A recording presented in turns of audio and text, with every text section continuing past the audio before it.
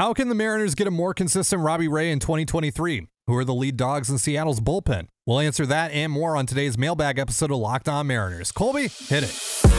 You are Locked On Mariners, your daily Seattle Mariners podcast. Part of the Locked On Podcast Network, your team every day.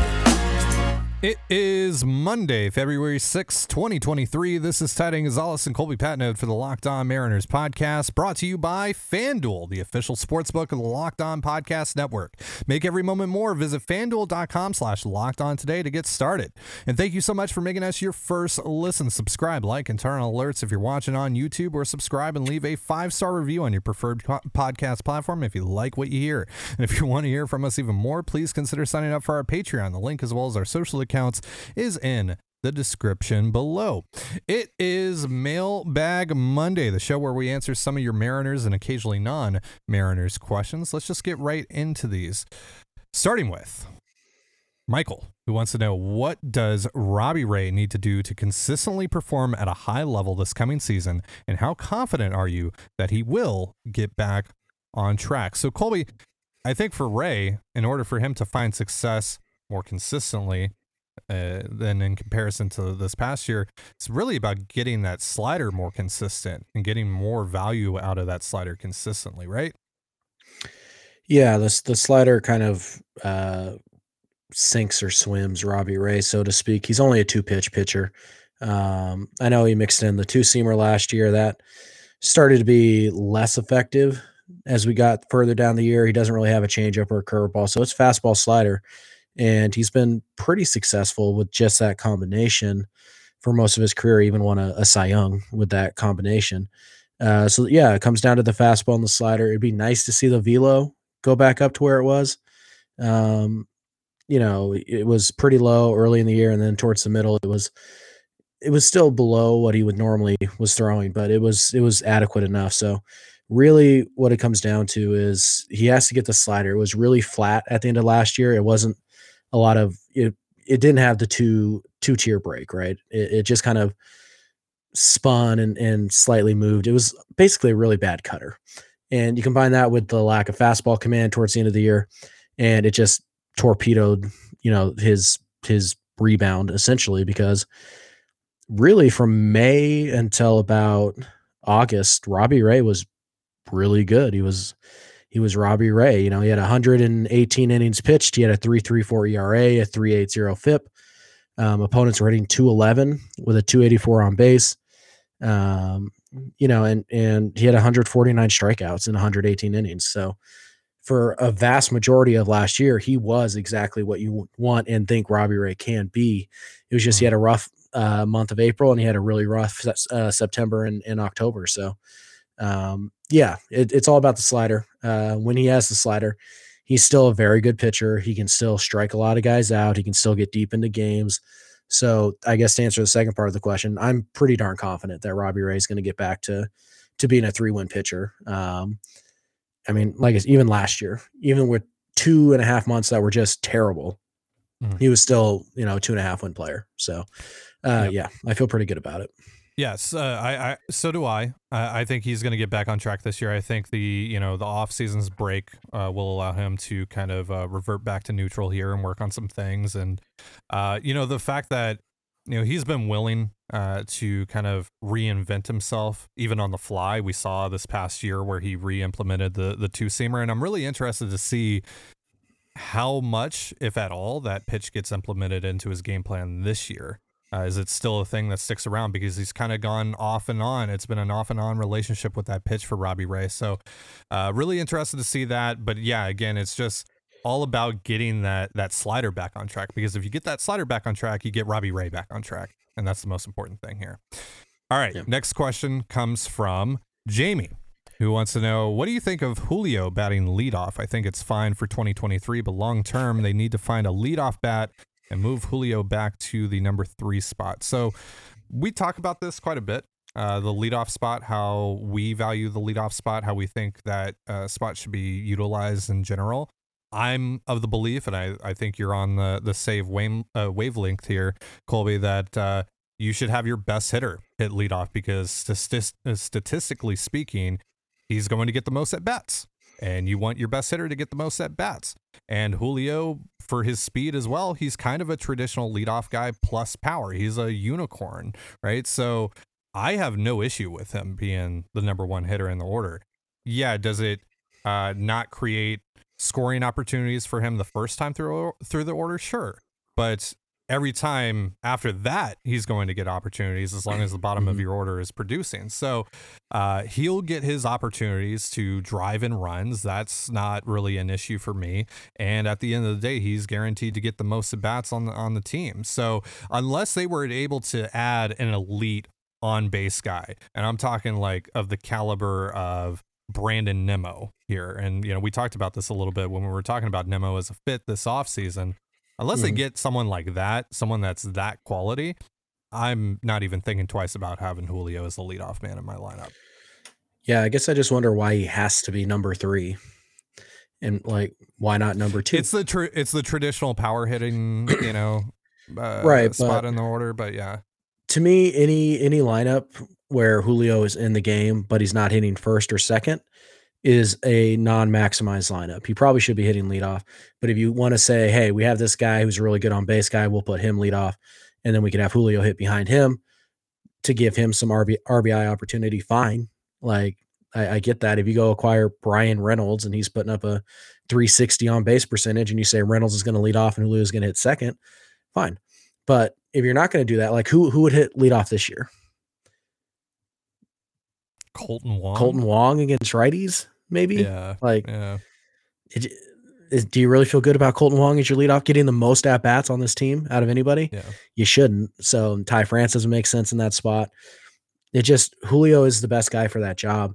He doesn't need to hit 3. You need to get the bat in his hands as much as possible. And even if the Mariners go out and they add 2 Teoscar Hernandez level bats at the deadline, Julio should still be hitting first or second. It doesn't sound like a lot, but the difference between hitting first and third in a season is about 50 at-bats, 50 plate appearances. Do you want Julio to have 50 more plate appearances or 50 fewer plate appearances? It kind of adds up. So, yeah, to me, he's the leadoff guy, and I would keep him there for the foreseeable future. Yeah, absolutely. I'm not even, again, like I said, I'm not even thinking twice about that. I'm just going with it because, again, like you pointed out here, who's the other guy on the roster right now? Yeah, if they go out and acquire someone, and again, I'm talking about like of the same ilk of, the Yandy Diaz's, the guys that get on base like at a 400 clip, I'm talking like that. Outside of that, I have really no interest in taking Julio off of that spot. He's my best hitter. He's going to get opportunities to drive and run still. It doesn't matter. I just want him to get as many opportunities to swing the bat as possible because he's my driving force. He's the engine to this whole thing. So, yeah. All right. We got a few more questions to go over here in just a moment, but real quick, a reminder, this episode of Locked On Mariners is brought to you by FanDuel. We're really excited about our new sports betting partner for Locked On because they're the #1 sportsbook in America, FanDuel. And if you're new to FanDuel, that's even better. They have so many great features that make betting on sports fun and easy. Download FanDuel now so you can bet on Super Bowl 57 with a no-sweat first bet. You'll get up to $3,000 back in bonus bets if your first bet doesn't win. FanDuel lets you bet on everything from the money line to point spreads to who will score a touchdown. Last time the Eagles were in the Super Bowl, Nick Foles, of course, caught a touchdown pass, and right now a touchdown reception by any quarterback this Sunday sits at plus 5,000 on FanDuel. The FanDuel Sportsbook app is safe, secure, and super easy to use. Best of all, you can get paid your winnings instantly. So join FanDuel today at FanDuel.com/lockedon to claim your no-sweat first bet on Super Bowl 57. That's FanDuel.com/lockedon. Make every moment more with FanDuel, the official sportsbook partner of the NFL. And you're listening to the Locked On Mariners podcast. It's Mailbag Monday. Thank you so much for making us your first listen. Let's get back into these questions here, Colby. Starting with 3'9". After having such a great year in 2021, we haven't heard you guys really mention Casey Sadler as any sort of option for making the final 26. Or his injuries from last year that concerning going into 2023? It's not really a concern. It's just it's a big question mark, right? I have no idea what to say really in terms of Sadler's ability to make the 26-man roster right now, because we haven't seen him pitch. We don't know for sure if he's going to be able to pitch right away. We had him on the show a few weeks ago and he said that he will be, but we don't know if the organization also agrees with that sentiment. So we don't really know where he is right now in his timeline. He says that he's throwing, he's, full participant, all that stuff. So that's great. And I hope so. But yeah, until I see him in spring and until I see him being able to consistently throw, especially coming off of shoulder surgery, that's a really difficult injury and procedure to come back from as a pitcher, especially, not even a year removed from it. And to get back to where he was in 2021, that's asking a lot. I don't know right now if Sadler is one of the 8 best relievers in the Mariners organization right now. And all due respect to Casey, I put my money on that not being the case at the moment until I see him, until he changes my mind, essentially. Right. You have to earn it, right? And what Casey Sadler did 2 years ago doesn't matter at all, right? He doesn't get the benefit of the doubt because he was really good 2 years ago. It doesn't matter to the Seattle Mariners. They don't care because, again, like Ty mentioned, it's a shoulder injury. That's a very serious injury. And he's trying to work his way back. So the 0.67 ERA or whatever it was, doesn't matter. He's got to go and he's got to outpitch guys like Justin Topa, who we know Jerry really likes. He's got to go outpitch guys like even Bukauskas, who's stayed in the organization. I haven't been able to talk today either, so I don't know what's going on here. But he stayed in the organization, so our prospect ranks are still good, just for the record. That's right. Number 23, baby. That's still here. That's right. Isaiah Campbell, Travis Kuhn, and not to mention the guys who are front runners right now, like Matt Festa and Penn Murphy. So he's got to outpitch all of those guys to find a spot, and it's looking pretty tough. We'll see. I wouldn't put it past him. It's certainly a possibility. But I think a lot of people are like assuming that oh, well, he walks in with that resume of having thrown a 0.67 ERA a few years ago. So he's got a really good shot. No, that's not a thing. That doesn't exist when you're coming off of a major shoulder injury. Yeah. So hoping for the best for him. Really like Casey. And he was great in 2021, of course. And would love to have that kind of arm in this bullpen. But again, I have to see it with my own eyes before, because again, he's on a minor league contract right now. There's a lot of guys that are on the 40-man roster that are vying for the same spot that he is. And there really is only like 1 or 2 spots available in that bullpen as long as everyone stays healthy. And now that's a big if, but still that's, it's a pretty tall mountain for Sadler to climb this spring. And I kind of just wonder if it would be better for him to maybe start the year in AAA, kind of ease back into things. And then if he's pitching well and he feels good, to get him on the major league roster eventually, later on in the season. Right. All right. Next question here comes from Ant, who asks, early in a January episode, Colby mentioned that there was animosity between Kyle Seager and the front office, specifically saying that Seager had lied about them to the media. Do you mind elaborating on that for listeners unfamiliar with this situation? Colby? Yeah. So basically, you guys remember the temper tantrum that Kyle Seager threw after the Kendall Graveman trade, and then after the season when he said, "Oh, they never even tried to contact me. They didn't tell me they were going to decline the option. They just announced it before they told me. I haven't spoken to Jerry in 4 years." That's all BS. Like every single word of that is BS. First of all, the Seattle Mariners don't owe Kyle Seager an explanation for anything that they do. Literally nothing. Kyle Seager does not have the weight to throw around to think that he should be consulted in deals that Jerry Dipoto made. None whatsoever. But the biggest issue is that from what we were told, Seager was attempting to use his influence as a veteran in the clubhouse to persuade some of the younger players not to take, let's say, because I don't want to get dinged by YouTube, proper medical procedures to avoid getting losing playing time due to the pandemic, right? Essentially, he was going around saying, "Hey, don't do this. I don't want you to do that." And the Mariners had an issue with that, as they should, because it was Seager directly sticking his nose in a spot it doesn't belong whatsoever. Kyle Seager should not be giving out medical advice, period. And the Mariners didn't like that. Seager at that point was already pretty upset with the organization. We know this. Then obviously you have the Kendall Graveman trade where he went on the record, but not really, and blasted Jerry Dipoto and the organization, saying they don't care about winning. Jerry's just up there playing fantasy baseball. Yeah, he's up there playing, like, just called out Jerry. Didn't put his name to it. Wasn't brave enough to put his name to it because Kyle Seager being brave. Ryan Divish confirmed it was him in the comments section of Lookout Landing, I think. Yeah. It was Seager, right? So Seager had an issue with that. Then, of course, the whole thing about Kyle Seager goes and he tells the media, they didn't even try and contact me to tell me they were going to decline my option. It's not true. It's simply not true. We were told that the Mariners reached out to Kyle Seager and his agent several times to ask about what his plans were for the 2022 season and, what they were trying to do with his option. And Seager didn't respond. His agent didn't respond. They ignored them. Now, why would you do that, you might ask? So that you can go out and say that the Mariners screwed you and you could try and bury the Mariners on your way out of town. Kyle Seager is a liar. He tried to use his influence to talk people out of getting medical procedures that they thought they needed or that they did need, whatever. And he tried to burn the ground on the way out of town. Kyle Seager was a bad teammate. At the end of the day, the players love him, right? The guys in the clubhouse, they love him. That's Siegs, whatever. JP, Mitch, etc. All those guys love him. Of course. Yeah. Right. So that's the player. They're going to have the players back. But what Kyle Seager attempted to do to Jerry Dipoto and the front office and the Mariners organization as a whole on his way out of town is pretty slimy. So that's the issue with Seager. He wasn't a good dude. At the end of the day, he was a distraction his last year in Seattle. It's a bummer that that's how it had to end. Did I get a little bit of joy after, the Mariners make the playoffs the first year he's not on the team? Yeah, a little. Not going to lie. A little bit, yeah.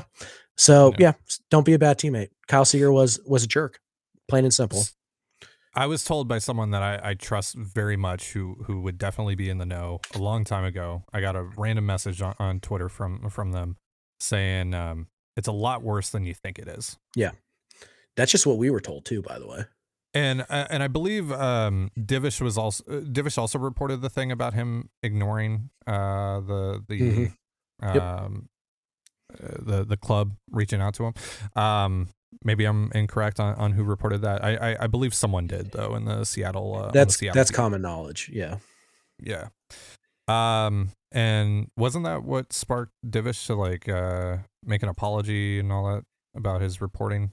There was a whole thing on Twitter where he sent out an apology. Yeah. I don't remember if it was that. I'm not sure. The last couple of years have been kind of a blur, but yeah, lots happened the last few years. So. Yeah, lots gone down. But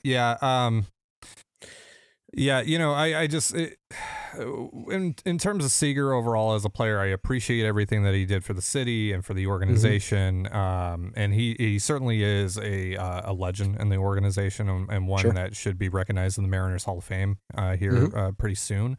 Absolutely. But yeah, the way that his tenure here came to an end does leave a little bit of a bad taste in my mouth. And again, this is all he said, she said, and who knows what exactly is fact and all that stuff. But just from everything that I know, things could have been handled a lot better on Kyle Seager's end, as well as the Mariners end, maybe a little bit. Who knows? But yeah, I don't think the Mariners owe anything to Kyle Seager.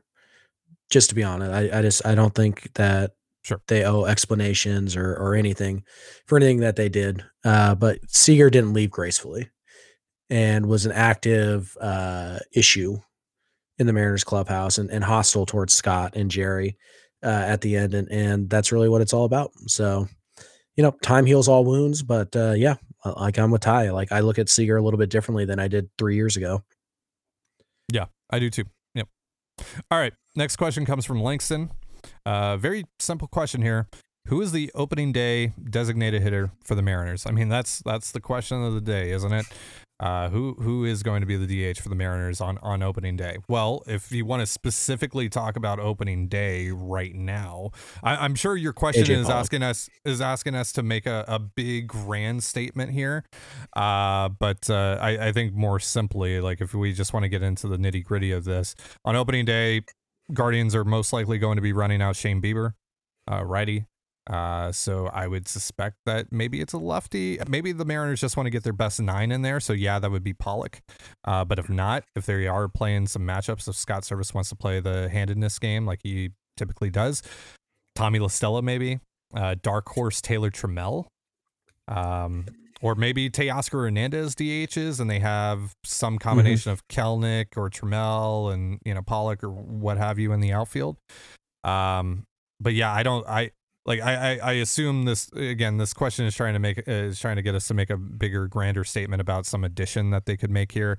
I don't think they are right now. I just don't foresee it.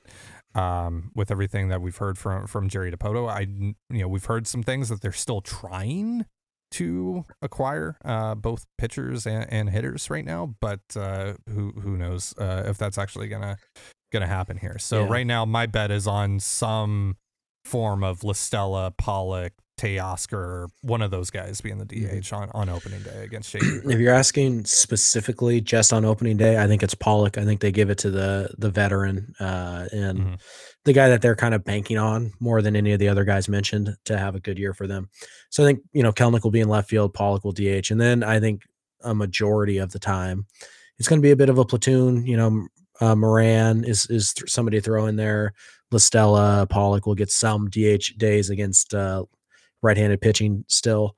And like Ty said, it's possible that Trammell makes the team or, they make a small trade at the end of spring training. But specifically for opening day, I would say that AJ Pollock's probably in the lineup. All right, we got a couple more questions to go over here in just a moment. But real quick, a reminder, this episode of Locked On Mariners is brought to you by Built Bar. Looking for a delicious treat but don't want all the fat and calories? Then you got to try a Built Bar. We just got through the holidays, and I know my goal is to eat a little healthier this year. And if you're like me, where you want to eat healthier but don't want to compromise taste, man, I've got just the thing for you. You got to try Built. With Built, healthy is actually tasty. Seriously, they're so delicious you won't think they're good for you. Perfect for your New Year's resolution. And what makes Built Bars so good? Well, for starters, they are all covered in 100% real chocolate. That's right, real chocolate. And they come in unbelievable flavors like churro, peanut butter brownie, and coconut almond. I'm not sure how Built does it, but these bars taste like a candy bar while maintaining amazing macros. And what's even better is that they are healthy. Only 130 calories and 4 grams of sugar with a whopping 17 grams of protein. And now you don't need to wait around to get yourself a box. For years, we've been talking about ordering your Built Bars at Built.com. Now you can get them at your local Walmart or Sam's Club. That's right. Head to your nearest Walmart today, walk to the pharmacy section, and grab yourself a box of Built Bars. You can pick up a 4-bar box of cookies and cream, double chocolate, or coconut puffs. And if you're close to Sam's Club, run in and grab a 13-bar box with our hit flavors, brownie batter, and churro. You can thank me later. All right, let's get into these last couple questions here, Colby. We got one here from Duffy, who asks, from 1 through 8, in what order would you rank the current Mariners bullpen arms? All right, so you want to start from 1? You want to start from 8? Where do you want to start here? Let's start from the top. All right. So Andres Munoz, right? Yep. Easy. Yep. Easy. Now there's a little bit of a debate here, maybe. Matt Brash, Paul Sewald. Really? Sewald over Brash still? I just trust him a little bit more right now. Okay. I can't. I'm still worried about Brash throwing enough strikes. I'm gonna go Brash because I have to. I have to go Matt Brash. Yeah. So Sewald 3 for me. Brash 3 for you. Brash 8 for you. Yeah. Brash is 3. Yeah. Okay. Now this is where it gets even more interesting. So is it Diego Castillo? Is it maybe a dark horse like a Matt Festa here? Like, what are you thinking? I feel like it's kind of Matt Festa. To be honest with you, I just strikeouts. I mean, they're legit. Yeah. Like Diego probably is number 4 on the Mariners pecking order. But I'd probably still trust Festa a little bit more than Diego at this stage. Yeah, I trust Festa more. Diego's fun when he's got his stuff in order, but it's so it's so hit and miss. You never know. Sometimes you never know. Yeah, Diego Castillo is like a box of chocolates. Sure. All right, so yeah, I'll agree with you there. I'll go Festa 4. I'll go DBB 5. Sure. And then all right, so we get into the group of like Trevor Gott, Penn Murphy, the guys that are essentially competing to enter the bullpen. Unless I'm missing someone. Am I missing someone? Am I doing that thing again where I'm missing someone obvious? I don't think so. I'm looking at their roster right now. So yeah, out of this hodgepodge of relievers here, who you going with at number 5? I think I'm going Penn Murphy. Yeah, it's probably Penn, and then Penn Murphy, and then probably Gott at 6. Yeah. And then 7 and 8 is like Topa, just based off of just based off of what Jerry has said, essentially, because like I don't know, right. like Jerry says the metrics are great on Justin Topa. I have no idea. He's I guess he's one of those pitch grade poppers, right? So, yeah. PGPs. Yeah. So I'll just say Topa 7, and you know what, Isaiah Campbell 8. Even though he's probably not going to make the bullpen out of camp, but whatever. No, I mean, I'll stick to the spirit of it. Flexen, assuming he doesn't get traded, sure, is like probably last. I think instead of like Topa, though, I think I'll probably go Clark at 7 just because he's on the 40 man. Oh, okay. No, is Topa's on the 40 man too? Topa's on the 40 man. Yeah. So, do I want to rule 5? Do you want some other options? No, I mean, like there's Clark, right? There's Campbell. There's Easton McGee, your favorite. Your other favorite, Bernardino, Taylor Saucedo.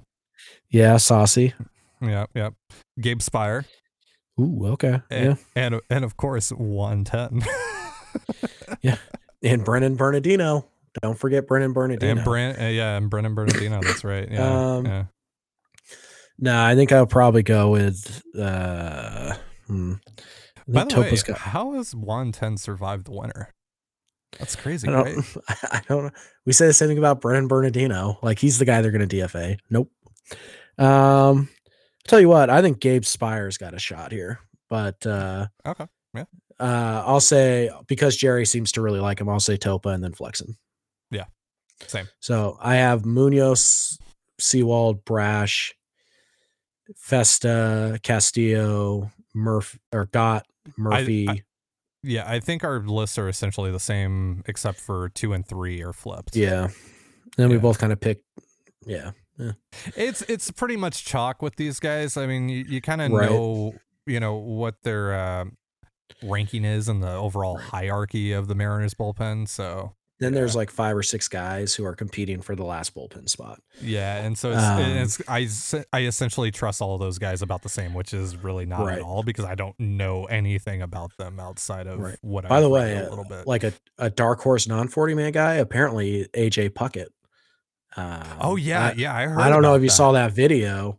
I did and saw the numbers on. I saw the numbers from Joe. Yeah. I saw what Joe posted about AJ Puckett. All right. Yeah. There's some legitimate stuff there. All right. Like he jumped up a little bit and so don't sleep on AJ Puckett. Well.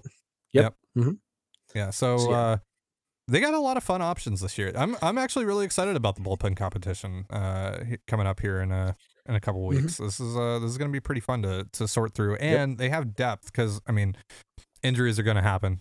It's just the way things are. I know they were remarkably healthy, especially in the rotation this past year, but that stuff, not trying to curse the Mariners here. Fingers crossed, knock on wood, all that good stuff. But you're going to need some depth there, and so they have some interesting arms to pull from.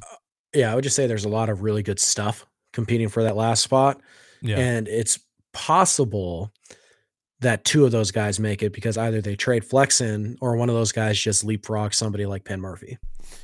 Right. Or Festa or someone. Yeah. Right. Yeah. Or injuries. Yeah. Or they trade, whatever. Diego or blah, blah, blah, whatever. Yeah. Et cetera. All right. Last question of the day comes from Whiffski. Not a Mariners question per se. However, interested in y'all's thoughts, especially given the MLB Network failed contracts with YouTube. What can Major League Baseball and teams like the Mariners do to connect with younger audiences and recapture lost viewership? Maybe, promote your players. That would be a good start. When I was a kid, baseball players were like superheroes. And nowadays maybe it's just now I'm an adult and I just don't have that perspective anymore, but I don't feel like there's a single Major League Baseball player out there right now that kids can look to like a freaking superhero. I mean, I look at Julio like a superhero. I look at Julio as a superhero personally, but I don't think Major League Baseball is doing a great enough job to make Julio look like a superhero overall. Every promo you run, Major League Baseball, should have Julio prominently featured on it. Yeah. Because Julio, it should have Ohtani, it should have Trout, it should have all these guys. Yeah, like I'm not making this about the cover thing, but like Jazz Chisholm, I like Jazz. He's a good player. He's a fun player. You should not be trying to make that guy the face of your sport. I'm sorry. But yeah, I think it starts there. First of all, though, Ty, did you say the YouTube? The YouTube? I thought you said with them being canceled on the YouTube, you old man. I read the question verbatim, especially given MLB Network failed contracts with YouTube. All right. I guess I added the YouTube. You said the YouTube. Anyways, we'll roll the tape back. Actually, we won't because we're too lazy. But anyways, Major League Baseball has an issue that stems from one fundamental principle, and it is that they are more worried about keeping old fans than they are about acquiring new fans. And I know the old adage is, it's easier to keep a customer than it is to get a new one. It's a lot cheaper. True.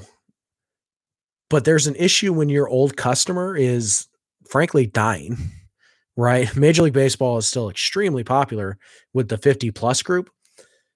Those folks are dying, and you haven't done enough to bring in the 18 to 34s. That's the issue with Major League Baseball. Major League Baseball also has an issue in that they try to do this thing where they're like the NBA, like Sunday Night Baseball, and oh my God, it's Dodgers Giants. Who cares about Dodgers Giants? Dodger fans and Giants fans. Nobody else. Major League Baseball is a regional game. The regional networks, the regional ratings for teams are better than ever. They're not having issue drawing regional games. It's the nationally televised games that they're having issues with because baseball isn't the NBA, right? Baseball is about teams. The NBA is about players, right? And football is just in a league of its own right now in the US. So they can pull, a 7 share on Jaguars Titans on Thursday Night Football. Who cares? So yeah, it's a little different. But they try to do this thing where we need to make sure that we don't lose any of our 65 plus viewers, which you're losing anyways, because unfortunately they're getting old. Right. But we also need to make sure that we don't allow the guys to celebrate because we have a different code and we're not worried about the 18 to 34s because why? Because we don't have them now anyways. And you know what I mean? Like it's just this whole vicious circle where Major League Baseball is so worried about maintaining like their code and keeping their quickly aging fan base that for 2 decades, they essentially ignored anybody 35 and younger. And now they're paying the price for it because now they have to try and play catch up. Yeah. It's a marketability issue. And the thing too, and we could have a really long, we could do this whole podcast about this. So I'll try to just summarize my thoughts here. But I mean, it can be, from the type of commentators you're getting that tell the story of the game on these nationally televised broadcasts and whatnot.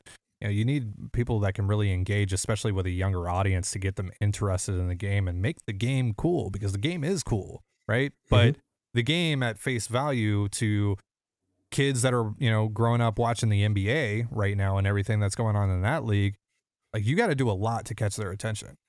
You have to do a lot here. You have to do a lot to not necessarily convert them, but to say, hey, come over here. We're doing some cool stuff over here too.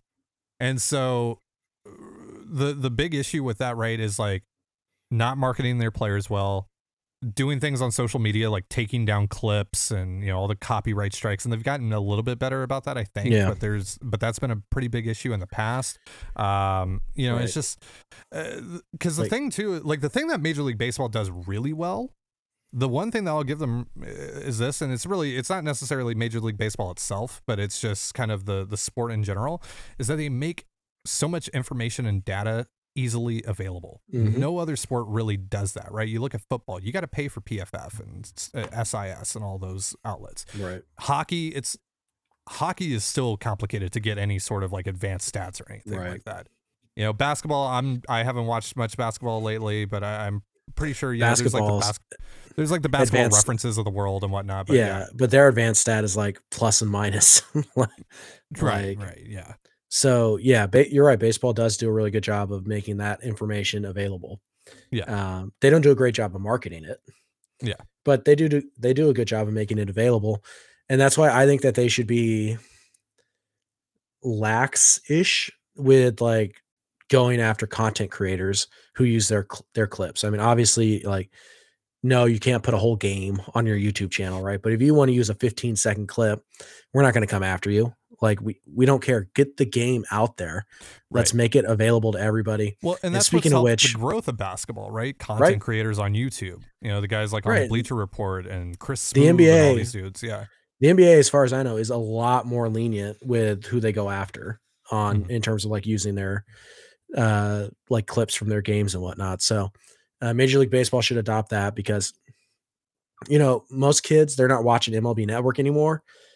A lot of people use YouTube, right? And they'll go on and they'll watch, oh, I like Jazz Chisholm. I'm going to go watch this video on Jazz Chisholm, right? Yeah. And that gets people to pay attention to your game.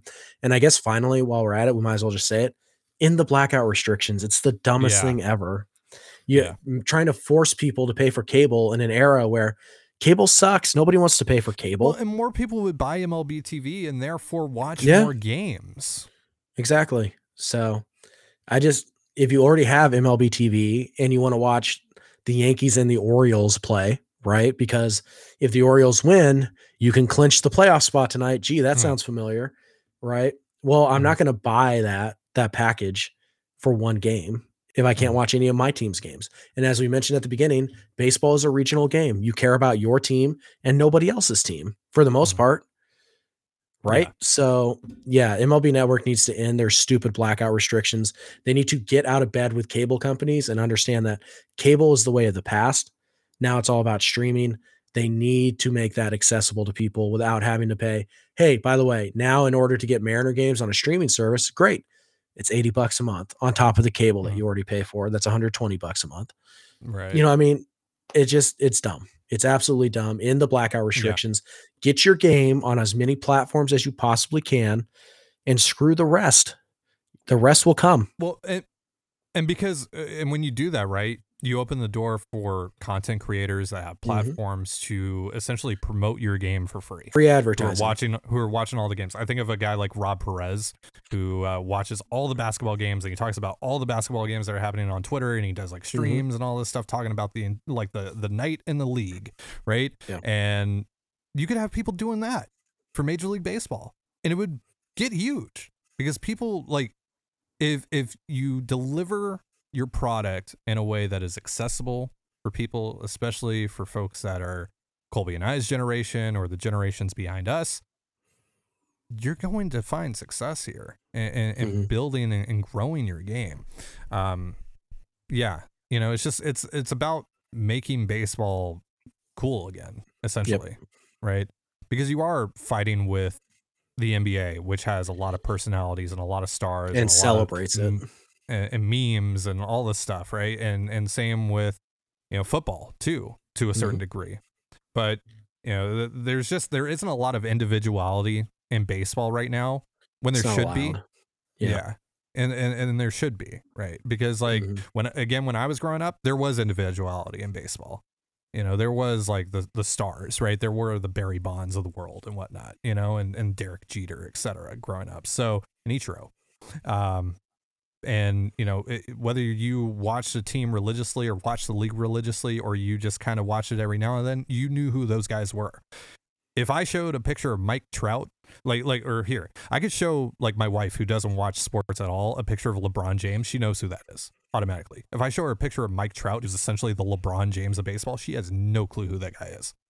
Yeah. She's just a random white dude, you know, to her. Like, that's it. So, yeah. All right. Well, we're way over time. Again, surprise, surprise. Look at us. But that's going to do it for our show. Thank you so much for joining us here, and thank you guys for all of your questions. We got a lot of submissions this week, so sorry to those of you that we didn't answer. I think Colby might be going on Twitter and answering some of those that were left unanswered, like he does pretty much every week that we do one of these mailbag shows. So keep an eye out for that if your question did not get answered on here. But for Colby Patnode, I'm Ty Dane Gonzalez. Be sure to give us a follow on Twitter at LO_Mariners. You can follow me at Dane Gonzalez, that's DaneGNZLZ, and Colby at CPAT11, that's CPAT11. You can also find all that stuff in the description of this episode. And thank you again for making us your first listen. Now make your second listen Locked On MLB Prospects. Host Lindsey Crosby is a prospect encyclopedia, and he's going deep on the MLB stars of tomorrow. It's free and available wherever you get your podcasts, just like us. And with that, have yourself a beautiful baseball day, and we'll see you on Wednesday. Peace.